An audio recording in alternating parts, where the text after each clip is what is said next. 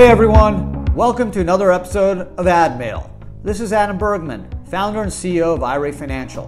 I'm here to help you find the answers to the most frequently asked questions from my clients about self-directed retirement accounts. If you want to learn more, you can subscribe to our YouTube channel and follow us on social media. Just search IRA Financial. Hey everyone, welcome to another episode of Ad Mail. I'm Adam Bergman, tax attorney and founder of IRA Financial. On today's podcast, we are going to chat about three very, very, very important questions. One about where you can hold your IRA gold. The second about buying real estate in Mexico and how that's going to work in terms of using the home potentially. And then thirdly, when you set up a checkbook control IRA LLC, how does the tax ID number work? Do I have to use my social? Can I use someone else's social? How does that work? So I think these are three great questions. I think you guys will find interesting. I know I learned something preparing my responses. And I think you guys will get something out of it. I try to keep this podcast relatively short, under 10 minutes, just to kind of hit the questions and answers pretty hard. So everyone kind of gets exactly what they need and then move on. I know you guys are super busy and have a lot of other, probably more important things than listening to me talk about IRAs and 401ks, but I want to give you these important information in the most succinct way. So here we go. Let's get going. First question's from Ralph Yu of Prescott, Arizona. Ralph wants to know, I have talked to an IRA gold company that holds their gold with a Canadian company. Is that legal? The answer is no. I'm not sure. I'm not sure what company it is. I'll try to do some research. I haven't found a company that holds a U.S. company that's holding all their gold overseas. But if you look at the tax code under Section 408M, and I go right by the tax code. I'm a tax lawyer. That's what I do. That's my Bible. And under 408M, it's pretty clear that precious metals purchased in a retirement account must be held at a U.S. trustee, which if you go through the definition of what a U.S. trustee is, it's basically a U.S. bank or depository / trust company. So holding it at a Canadian company or Canadian trust company, in my opinion, does not seem to satisfy that language in 408M. So really not sure what this IRA company is doing. I would ask them for some legal foundation for their position that the gold can be held overseas. I know when these rules were built into the code in the 70s, we were just coming off the gold standard. So obviously government was very much more focused on keeping tabs on where everyone had their gold and metals.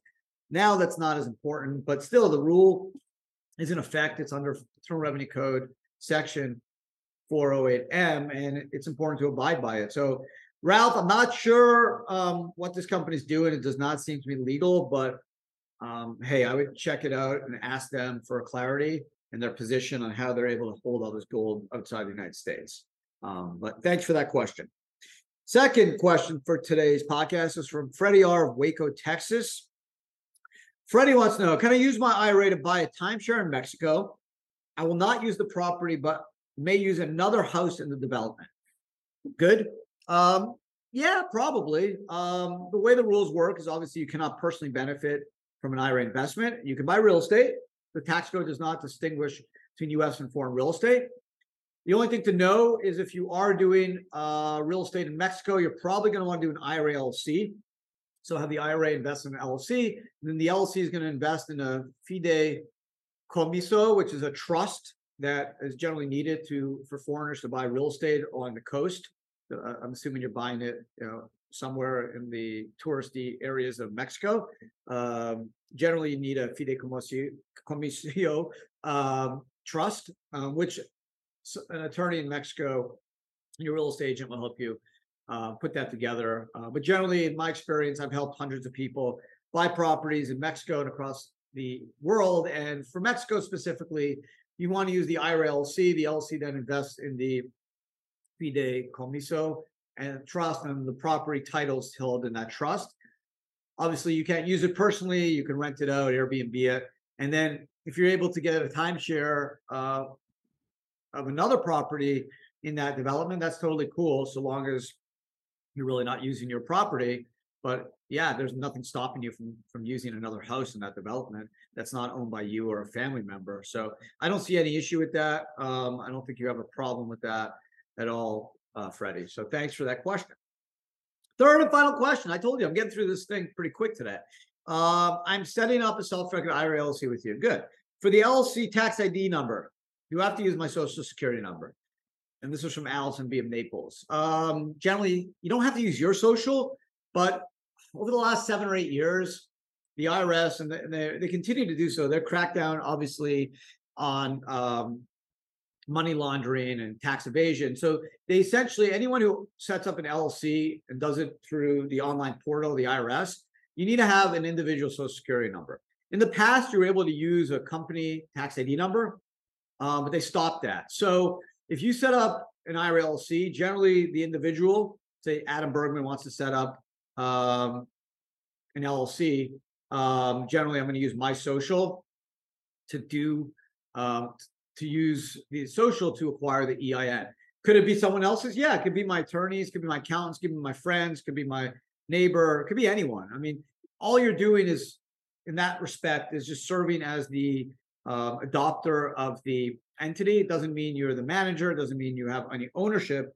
All it means is that you have set up the company. We can then provide you a resolution where that individual will sign, basically relinquishing any right that person has in the entity. So you don't have to be worried that they can one day come back and claim they own it, they're the manager. So I have a number of clients that are very private for a good reason, right? We know the government has definitely reached glaring eyes, and some people, for whatever reason, political affiliations, whatever, they just don't want the government to know as much as they know, and the less is better. I get it. I don't pass any judgment. I've seen crazy stuff with the IRS over my time as a tax lawyer over the last 20 years. And it just seems to get crazier over the last couple of years. So I get it. So if you don't want to use your social, you can use that of an accountant, a lawyer. We can't use ours because we have a tax ID number for our company, but be a friend, someone. And then you just we can provide you with documents where that individual who you use their social to set up the tax ID number for the LLC just signs that they relinquish any ownership or responsibility of that entity. So this way you have a clear head to know that that person is no longer associated with that entity, which again, that person will probably be very comfortable signing as well. So that's it. Most people are happy to give their social. I wish you were able to give a tax ID number. You used to be able to do that years ago, not anymore. So you need to have an individual social. This way the IRS can key up a person with that creation of that LLC versus an entity, which may be very hard to track down who actually owns it, Allison. So you got options. Doesn't have to be yours. If you find someone you want to use, like an accountant, lawyer, friend, that's cool. And just ask us for a document. We'll provide it to you where they basically, as I mentioned, give up any involvement in that entity and are no longer associated as the individual that established the EIN for that LLC. Again, the document's not necessary just because you create the EIN doesn't mean you have any affiliation. It just means you're a responsible party for purposes of the EIN. But this document will basically just liquidate their responsibility as a responsible party for adopting the EIN. So there you go. Thank you to Allison, Freddie, and Ralph. Thought it was a really good podcast. Pretty cool questions. Again, if you guys have questions, send them in. Don't be shy. You can send them to info@IRA Financial. You can hit us up on YouTube, Instagram, Facebook, Twitter, LinkedIn. Just say add mail, ask to Adam. You can call us too. Yeah, we got a phone number. We'd love to hear from you. You can chat us on our website and just say, hey, I got this question. Could Adam address it on a podcast? And I would love to. That's it. Another ad mail in the bag. Hope you guys enjoyed it. Have a great rest of your day. And again, this drops generally every Thursday. So if you enjoyed it, come back next week. Even if you didn't enjoy it, it'll be better next week. I promise. Otherwise, take care and I'll see everyone again soon. Ciao.